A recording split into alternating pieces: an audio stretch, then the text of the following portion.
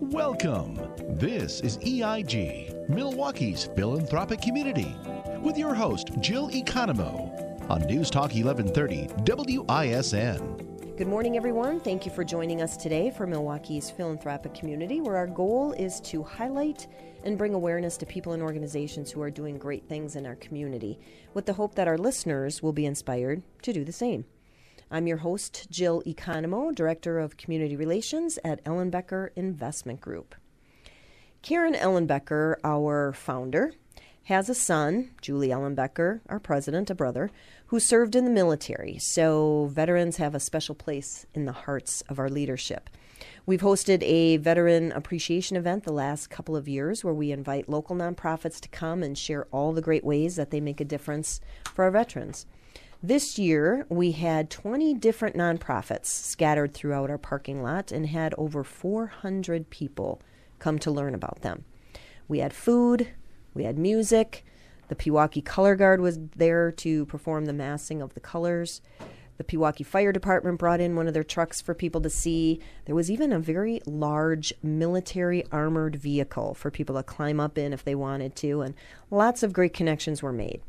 I made some connections with nonprofits that had a table at the event that I had not yet interviewed before on the show, and also with some new nonprofits that collaborate with the ones that were here. Today's interview is the result of two of those connections that were made. My first guest today is Dan Buttrey, President and CEO of the War Memorial Center.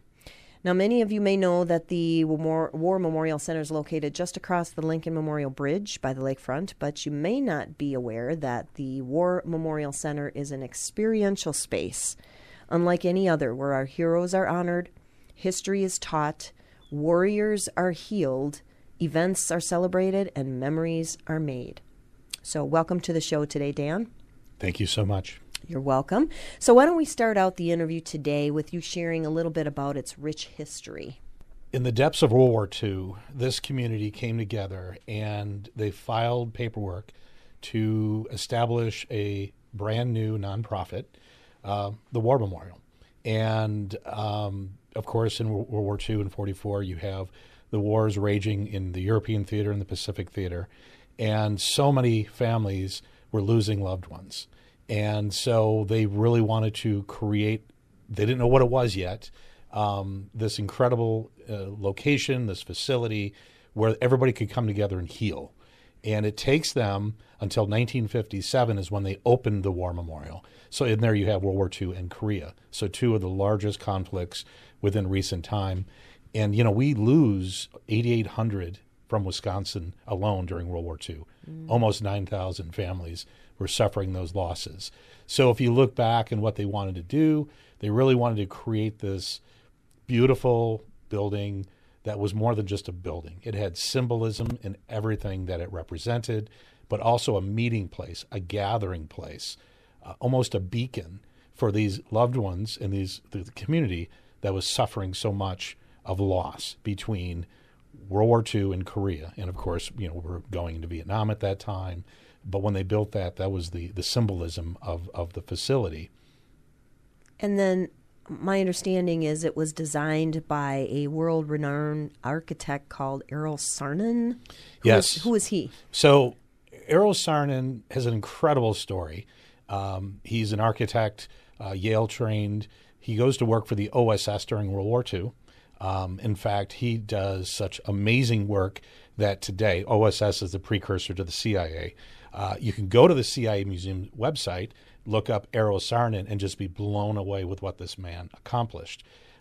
Nationally, he's building the Arch in St. Louis. He does Dulles Airport, TWA Flight Center at JFK. In the mid-50s, he builds and designs the U.S. Embassy in London. He makes the cover of Time magazine. So we're blessed to have someone like Eero Saarinen design the building. And he interviews 4 D-Day vets who stormed the beaches on June 6, 1944, when he was concepting the building. And what you'll note is when he built this center, it's actually representative of a pillbox from Omaha Beach because it symbolizes the loss. The building itself is in the shape of a cross. It is a service member who's been killed in action lying in state, and where the eternal flame is located is where the heart would be.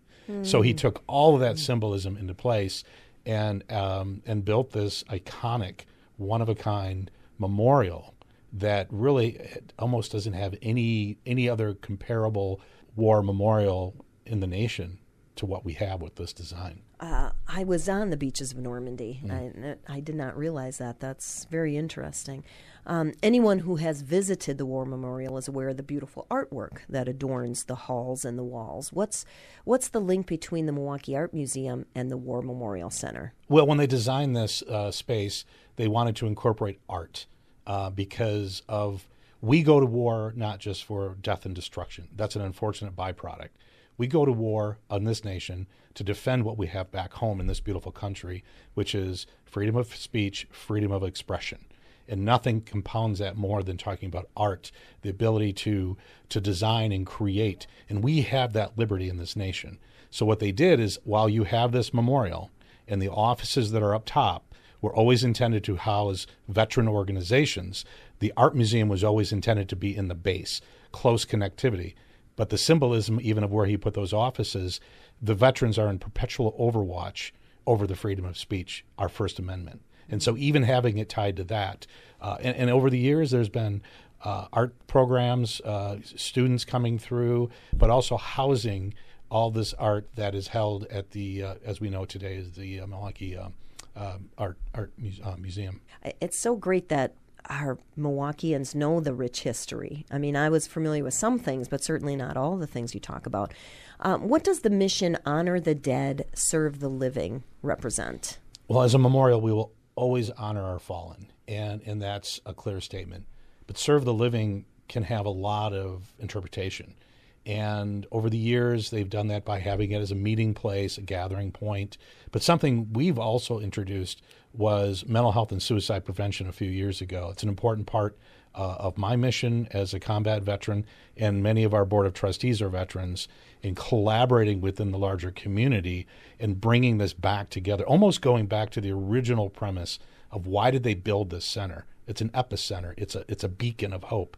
And so what we've done also now is bring together all these other nonprofits that we collaborate with, to include the VA, the Medical College of Wisconsin, and about 35 other nonprofits that we have in this community that are directly serving families and veterans and military personnel who may be struggling, but really trying to bring all that together as a place for that to occur. And that's where we have the Southeastern Wisconsin Task Force on Suicide Prevention for veterans that's hubbed here at the War Memorial.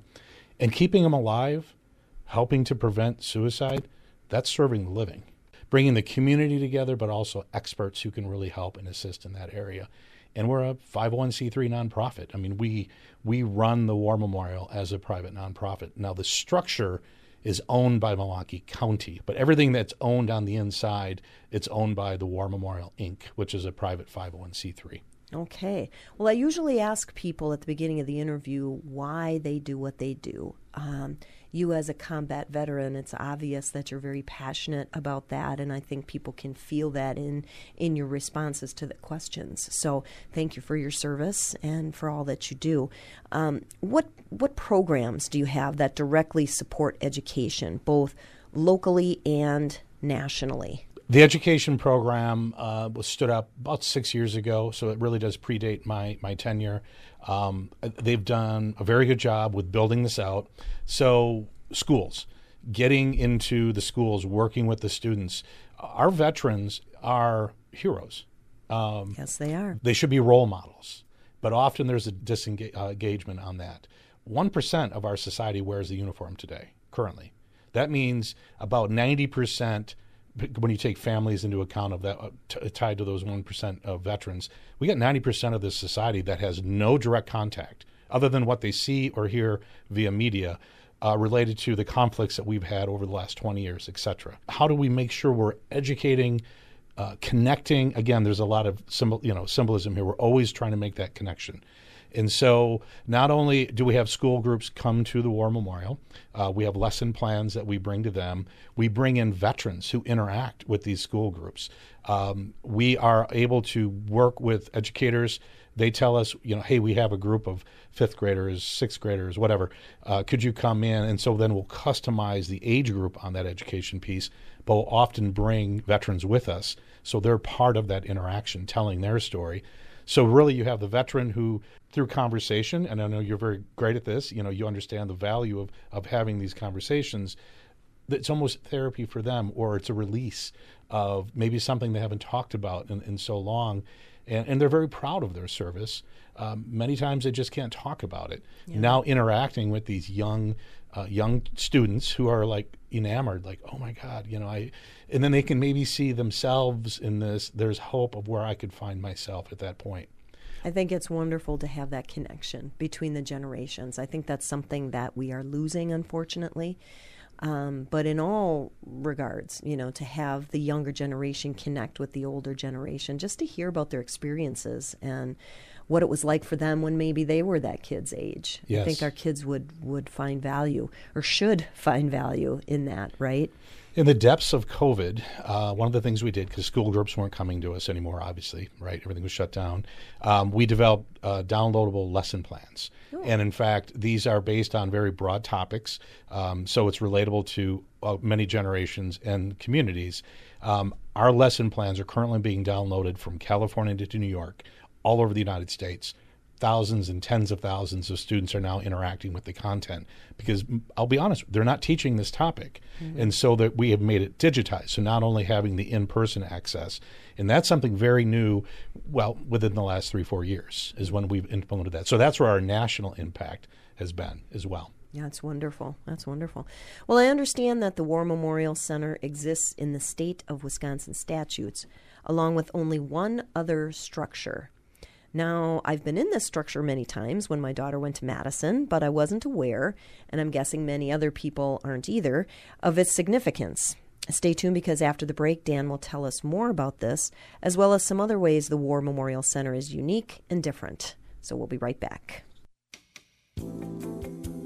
Thanks for tuning in. This is EIG, Milwaukee's philanthropic community, with your host, Jill Economou, on News Talk 1130 WISN.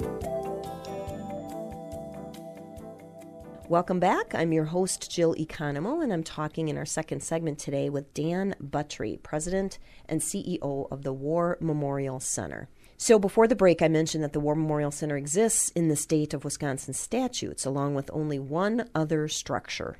And I said I've been in this place many times when my daughter went to Madison, but I wonder how many people are actually aware of its significance. Tell us about that, Dan. Wisconsin State Chapter 45, which governs veteran organizations in the state, they put two structures in that because there's public funds that come to support it. So we are a private nonprofit. Camp Randall, as we all know, go Badgers, right? Right. And then this War Memorial Center, again, because public funds are coming towards the support of the organization. Camp Randall goes back to the Civil War.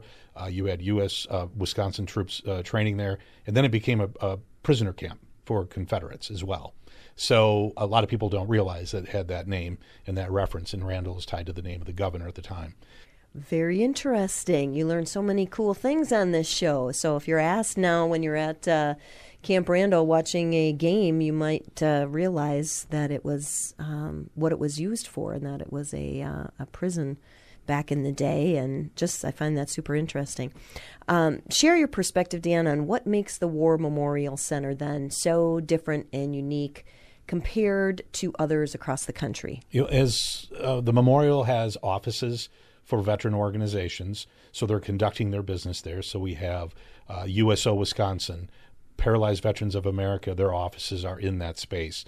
It's a meeting place where we have Memorial Hall, where large groups every week, Rotary and Kiwanis of Milwaukee will meet there. So you have that access to not only office space where these veteran organizations are conducting their business and serving the community. You also have rental space. We have corporate weddings are booked there. We have corporate events that are booked there. That's all part of our revenue, bottom line. But then it's still a memorial. And so a memorial is, there will be information throughout the building.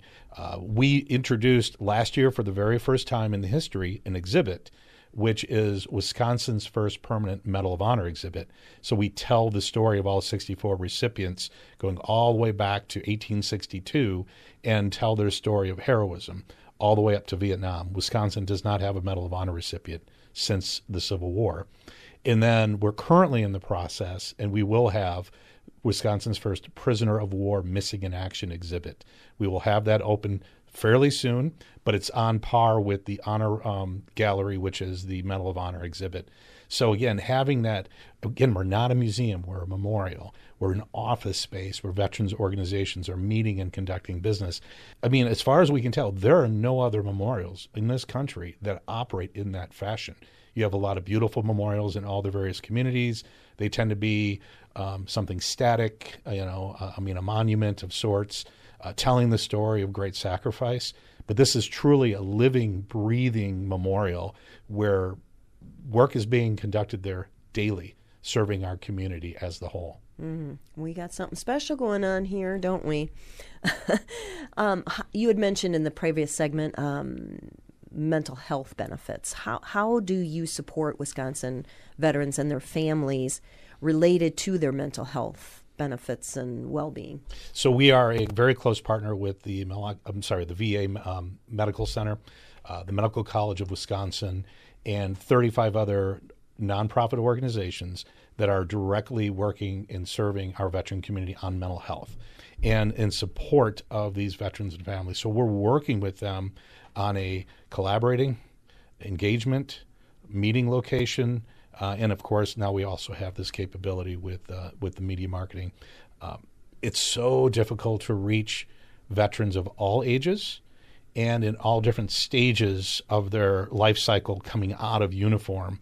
And it's not just one easy drop in the bucket you can get to them, because you have the entrepreneurs, they're working, young families, you have the Vietnam veterans who are all in their 70s now because, if 1975, 18-year-old, you're in your 70s today. They're at different stages of their life. And so what we really do is try to bring up a real diverse activity, fun. We have a beer garden in the summer. We're bringing them together. They're coming down. They're having fun. The exhibits are helping enormously, telling the story. So it's really it's a location which it was always intended to be, to come, to reflect, to come with partners, your battle buddies who you maybe haven't seen in a long time. Because the biggest thing they lose when they leave the military, it's that camaraderie. And so in my big brothers and big sisters of an earlier era, we love working with them and coming together with them too. I'm an Iraq veteran, so it should also be cross-generational as well. And so that's what we're doing, is we're really bringing that together. And I would imagine that if a veteran reaches out to the War Memorial Center, you'd be able to connect them with any number of resources. Oh, yes. We would quickly make the connection to all of that. So warmemorialcenter.org. And again, if I don't have the answers, we find the people that support and assist. Okay. Well, what would you say is the value of running a private nonprofit in partnership with the public community interests? Well, I can bridge the gap between two that I was involved with. I helped stand up Fisher House, Wisconsin, a number of years ago. We were an all-volunteer group. I was transitioning from military to veteran. And what does it mean to become a veteran? Well, you don't know because it's an individual scenario. But then going through that, it was almost therapy for me because I had re-engaged on a mission. And then when this opportunity presented itself, a few years ago, I was working in the public sector. The private sector. I had my own firm for many years. I needed that mission, and I just can't go to any other nonprofit. I'm here. I'm on mission. This is very specific to my heart and soul of doing this, and that's why you're going to see in the last few years what we've launched in coordination with our board of trustees, who are very much supportive of this. It's a building. It's static, but it's not static in its purpose. And so what we've done is we've evolved our engagement within the veteran community and worked with so many of these other organizations. So it's bringing that mission back. It's loving my brothers and sisters who all served as well. It's multi-generational, honoring every single one of those individuals who went through what they went through, and just helping us to find a path forward to continue to support. We've got your back. We're here with you. And that's what matters to me. Yeah, and you can so tell. Again, you're so passionate about it, and it's wonderful. The War Memorial Center just celebrated its 65th anniversary. Congratulations. What does the future look like going forward as far as exhibits, education, community support, all those things? Well, we definitely want to continue our focus on education. And of course, that will come through in multiple levels from school groups. We've even been approached by adults. We'd have these chaperones with these school groups, and they come to us and go, can we have one where we're all here interacting with these vets? And we're like, yeah, we're working on that. So it's not just, when you think of education, a lot of people think the younger, aged children. We stop learning the day we die. Let's just keep that in mind. And so unless you're so closed-minded, you don't want to continue that. And what a great opportunity to now interact with somebody who knows what they saw. And a lot of times they don't want to be called heroes, but they're heroes. And so how do we continue to honor them, their legacy, their families, help them advance with healing and support, and then just make sure we're putting this place on the right path. But how do we look to the future? And we do that by increasing engagements, education, exhibits, as I mentioned, the POW MIA exhibit. We'll tell the story all the way back to the Civil War, and we've uncovered nearly 3,500 names from the Civil War. The U.S. government was only tracking 962 prisoners from Wisconsin during the Civil War. In this process, we have now uncovered 3,500. So tell those stories, right? The last thing we do is celebrate war, but we honor those who had to go through it. Yes. And that's a key point, is making sure we're punctuating that and setting our society up for a more beautiful future in understanding sacrifice. Because it's not about self, it's about selfless sacrifice. Yeah, absolutely. Wow. Well, gosh, I hope our listening audience learned a lot today. I know I have. And we talked about a lot of different things today, Dan. We only have like 30 seconds left. How would you sum up our conversation in a call to action for our listeners? Yeah. Well, as I said, come to our website, warmemorialcenter.org. Sign up to receive our newsletter. We don't over-communicate. We don't sell your information. And we have so many amazing activities that we have done and started to do. And again, we are a private 501c3 nonprofit. So like anybody else, we have needs and requests. And if they want to volunteer, maybe they want to come in and sponsor one of these activities that we're doing, we'd love to have them. Okay. And again, contact information is? warmemorialcenter.org. Okay. Thank you. Thank you so much. Again, thank you for your service. Thank you for sharing so passionately about what you do and how the War Memorial Center helps veterans and their families. Thank you. Thank you. One of the nonprofits at our Veteran Appreciation event this year had some four-legged friends with them that captured the attention of all the animal lovers who came that day, including me. Stay tuned, because after commercial break, we're going to learn more about another nonprofit that works in collaboration with the War Memorial Center in their desire to make a difference for our veteran community. We'll be right back. You're listening to EIG, Milwaukee's philanthropic community, with your host, Jill Economou, on News Talk 1130 WISN. Welcome back to Milwaukee's philanthropic community, brought to you by Ellen Becker Investment Group. I'm your host, Jill Economou, Director of Community Relations. And my next guests today are Linda Bobbitt, Executive Director of H.A.V.E.N Milwaukee, a nonprofit that supports veterans who suffer from PTSD. We also have Michael Kazuta, a veteran and volunteer with H.A.V.E.N, and we also have his four-legged friend Winston. Winston is a certified service dog, and they're a team with H.A.V.E.N.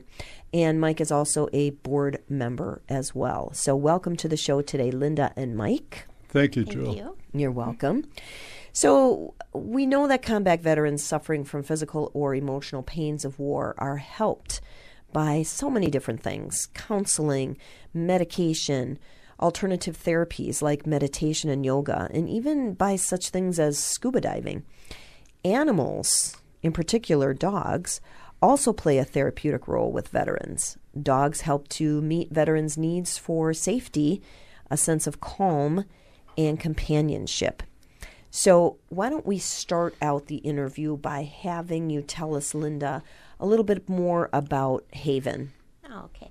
I had been in training with service dog, therapy dog, and pet dog training for a while, and certain things just kept showing up in my path that were sort of guiding me into looking at something involving veterans. I had an in-home training session with a woman, and we were just talking about something, and the therapy dog said, and she had a stack of books behind her, and she pulled out a book and said, "You might want to read this book." And the title of it is War and the Soul on there. And it started talking about that separation of who I was and who I am now, the division in there.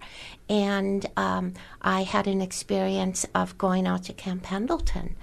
I got an invitation to go out there. They were doing a training clinic out there, and it went on for 4 days. And there were the representatives there from Freedom Dogs. That was the organization, training dogs. And on the third day, they had a panel of Marines, and questions were just being brought up, and they were talking a lot about what they're dealing with, what life is, things like that. And there was a question, and all of a sudden, everything changed. And it went into a young vet who said, "I was 17 when I went in the Marines. I'm 28 right now. I don't know how to be 28." It went into other vets saying, my kids have events. I'm uncomfortable going to their events. There's too many people. But the one vet said, "I have a shirt that has 33 names on it and 33 Marines who died. Would you have a shirt like that?" And it went on and on. And I literally felt like there was no air left in that room. It was so, like, everybody was afraid to breathe. One of the handlers undid the leash on one of the dogs, and the dog went up, and 3 hands went on that dog. Everything changed. And that's where I thought, okay, this is what I need to be doing on here. So that led me to it. Took me 3 years to get anything going, but a Vietnam vet had reached out to me, not knowing anything, who wanted to do something with vets and dogs. And we got in collaboration. We came up with a name, H.A.V.E.N. And what does that represent, or what does that name mean? Well, it was really funny because we were thinking of having something that was going to be like a safe haven. And then we started thinking of H.A.V.E.N., and we started to see how can we make words out of this. And it came out to Hounds and Vets Empowered Now.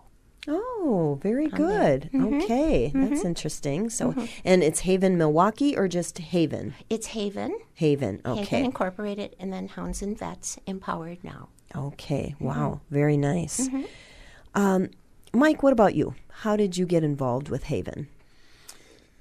Well, Jill, I'm a 30-year Army veteran, and when I retired, I was used to going about 100 miles an hour. With the Army, I had 50,000 soldiers in 19 states, and I was always on the go 22 days a month on an airplane going somewhere. And then all of a sudden, on my 60th birthday, everything stopped. And I started experiencing, some issues which were noticeable to my family. And I went to the VA in Milwaukee and got some help through the mental health professionals there. And one of them suggested maybe having a family pet that would help me. And I've always been a dog lover, and so I got a Australian Labradoodle named Sydney, and the professional at the VA was actually kind enough to say, and there's this woman, Linda Bobbitt, she has this organization, and you may want to contact her. And that's how Linda and I met. That was a few years ago. And nice, you guys come together to complement each other very well. So explain the method of training. So why is the method of training important to the dog as well as to the veteran? Okay.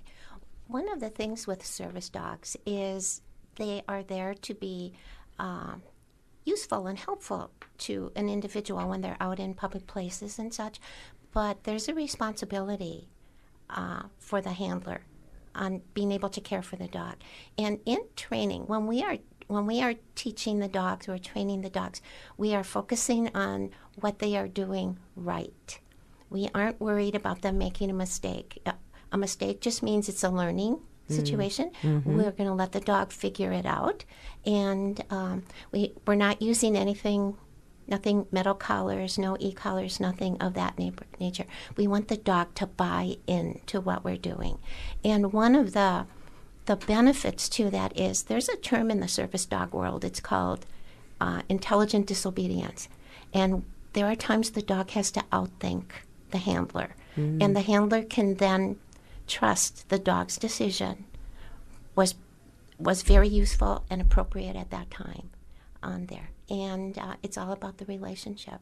And there's a lot of benefit to the learner in using positive reinforcement trainer, but it's being recognized now.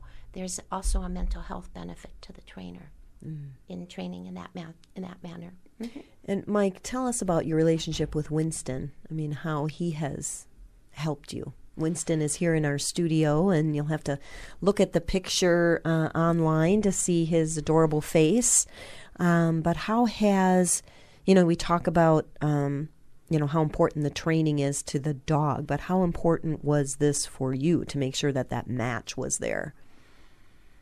Well, as part of my military training, I also was a drill sergeant for 10 years. And I found that Winston actually started to train me. Okay. It becomes a very apparent relationship to any dog team that each member of the team actually learns and trains the other, and you become able to speak the same language as your dog, and you're used to spending the time and spending your talent to train and develop a relationship with the dog, and it's unbelievably rewarding for both the dog and the trainer. I imagine. And he's sitting so nicely there right beside you. He's so adorable. Linda, you had mentioned a little bit about it before, but why you entered this line of work. I assume that you're a fellow dog lover, for one, but do you have a history of veterans in your family? I do. My father and my brother were both in the Navy. It's in the past few years I found out that my father was actually a World War II veteran. I always thought he was too young for it. And what I learned is he was there for the cleanup, which sounds pretty normal on there, until I found out what the cleanup really meant. And pieces started falling into place when that was. My brother, unfortunately, died by suicide when he was 22 on the Great Lakes Naval Base. I'm sorry to hear that. He had been 4 years in the Navy, and he had been in Vietnam in there, but he died by suicide. And so I have that experience, and it's really, I'm not alone in that. Right. I know I'm not alone in there. And so because suicide is a big topic in the veteran community, one of the things, we went to a National Service Dog conference last year, and it focused a lot on suicide, and it was talking about what are the common factors. Number one is childhood trauma. And again, pieces started falling in about how that was setting up my brother at a very young age. And then I'm sure his experience in the military. So again, being a family member, I can see how the veterans' experience is affecting the family members also. Yeah.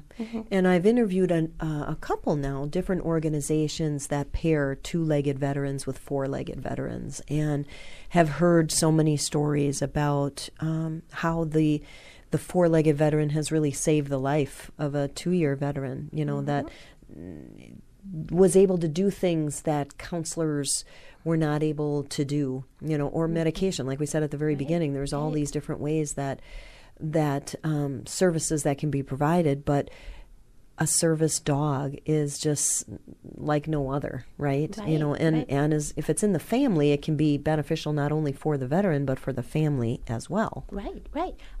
If they have children, we say, you know what, your kids can help you with training. You can do it. And sometimes the kids enjoy going out with dad or mom and the dog. They get that special attention. Yeah. So, yeah. Well, we need to take a quick commercial break, but stay tuned because Linda and Mike are going to share with us some things that they have learned over the years in serving people very close to their heart. So stay tuned and we'll be right back. Thanks for tuning in. This is EIG, Milwaukee's philanthropic community, with your host, Jill Economou, on News Talk 1130 WISN. Welcome back to Milwaukee's philanthropic community, brought to you by Ellen Becker Investment Group. I'm your host, Jill Economou, Director of Community Relations, and I'm talking in our last segment with Linda Bobbitt, Executive Director of H.A.V.E.N, and Mike Gazuda, veteran and volunteer and board member for H.A.V.E.N as well. And I don't want to forget Winston. He is here in our studio participating in the interview as well. So tell us then, either you or both, what have you learned from all these years of service? Well, I can say that it's a constant learning on there. It's learning. Each team is different. One of my most remarkable one, though, was a veteran who had a young family. And when we first met, it was, I don't go anywhere. My wife takes the kids out. I'm in the basement. He sent me a photo one day with his dog out on a soccer field. Oh, and he nice. said, yeah, I'm out here. And then we went to a pharmacy, Walgreens or CVS. And he said, you know what I realized? I can't focus on everything. I have to take care of my dog. And that was huge. Mike, what about you? What about, what have you learned? What have the vets taught you? What about the dogs taught you? What's your experience like? Well, Jill, one thing that's really unique to H.A.V.E.N is that each veteran trains his or own dog. And you develop a relationship not only with the veterans in your training group, but also with the dogs in the training group. And it's really something to see the dogs come into class. And by the way, we train at the War Memorial Center. Okay. In Milwaukee, which is a big plus for us. And two of the veterans that I've worked with in the past, now that Winston and I are both certified, we became kind of mentors to the new dogs and the new trainers, is that some of the veterans are almost homebound, and the only time they ever come out is to come to dog training. It's the only place that they feel safe, and they start talking about their service experiences. Most of us are combat vets, because we have to be rated at a certain percentage by the VA to be eligible for training with H.A.V.E.N. And we learn a lot. The dogs teach us that it's not about us all the time. Sometimes it's about our battle buddy, which is the fuzzy one on the floor. And sometimes it's about just, if you're having a bad day or your dog's having a bad day, the other one can bring you up and bring you out of it. Yeah. Well, I know what my dogs do for me normally. I can only imagine somebody going through such life experiences, how that four-legged furry partner can just be so necessary, in their journey in life as a civilian. What is your experience as a family member taught you about the effects of PTSD on other family members? One of the things that's maybe getting a little bit more attention is the effect on children. Just having to experience some of the limitations of the parent, that there's special need there. It can be scary, it can be frightening, treating the veteran, helping the veteran to learn maybe new coping skills, new life skills, is benefiting the family. Did you want to add to that at all, Mike? It gives the family some clarity when you're diagnosed, because a lot of time they have no idea what you're going through. What would you say to those listening would be your call to action then for either how somebody can help, maybe what you need, points that you want to sum up for the interview? What would you say your call to action would be? Well, there's a few things, Jill, and one of them is we're looking for veterans that may not necessarily own a dog, that may be willing to train as trainers, because that's a very important part of our program, is that we have the sustainability of having the same people meet with different classes, and it's almost like an alumni association. It becomes a very comfortable place for us. So we're looking for volunteers. We've been very fortunate with H.A.V.E.N that we've always had a place to gather. However, the places that we gather have been limited. With the War Memorial, we've been given space, but what H.A.V.E.N's really looking for in the long run is to have the ability to have a home. And by a home, we're talking about a place where we can gather for not only the training aspect, but also the social aspect of getting veterans together and having an opportunity to talk, train their dogs, just be a happy place, just thinking about it. Yeah. Do you guys have any kind of capital campaign going then for raising funds for a new home? We haven't officially started it. We've been talking about it, what we need to do. But one other thing we're thinking of, too, is maybe reaching out to other veterans who might want to train a service dog, maybe for a veteran who's got limited mobility, something of that nature, that they'd want to take the dog into their home for a period and go through training with it. Okay. So if anybody listening, if any of that sounds good to you, you want to join H.A.V.E.N and their mission and their vision for how they want to help veterans, reach out. And what's the best way for them to do that? Our website, haven-mke.org, has all our information. Okay, wonderful. Well, thank you so much for participating in our interview today. Linda Bobbitt, Executive Director of H.A.V.E.N, and Mike Kazuda, veteran, volunteer, board member for H.A.V.E.N, and also Winston for being here for support, and Dan Buttry, President and CEO of the War Memorial Center. Thank you all for all the ways that you serve the veterans in our community. If you'd like further information about what we talked about today, you can reach out to H.A.V.E.N or the War Memorial Center directly, and they can point you to the right resource if they can't help you directly. If you know of a great organization or people that are doing great work in our community that you think would be a great guest on our show, you can email me at jill@ellenbecker.com, or you can call our office at 262-691-3200. Tune in next Sunday morning at 10 to Milwaukee's philanthropic community to learn more about the ways people and organizations are serving others and making our community a great place to live, work, and play. You can tune in to News Talk 1130 on your radio, or you can go to newstalk1130.com on your computer, or you can listen on your cell phone via the iHeart Radio app. I encourage you to visit our website at ellenbecker.com to listen to previously aired shows, or now you can listen on demand at Spotify, Stitcher, Google Play, or Apple Podcast. My call to action today is if you know of a veteran who would benefit from knowing about either of the two nonprofits we highlighted today, I'd ask you to share what you've heard. Make them aware of these great resources that are available right here in our community. If you'd like to make a difference in the life of a veteran, you can do so by donating, volunteering, or advocating for either organization that you heard from today. I'm sure anything you do would be very much appreciated.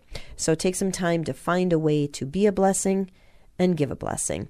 Thanks for listening today, and have a great day.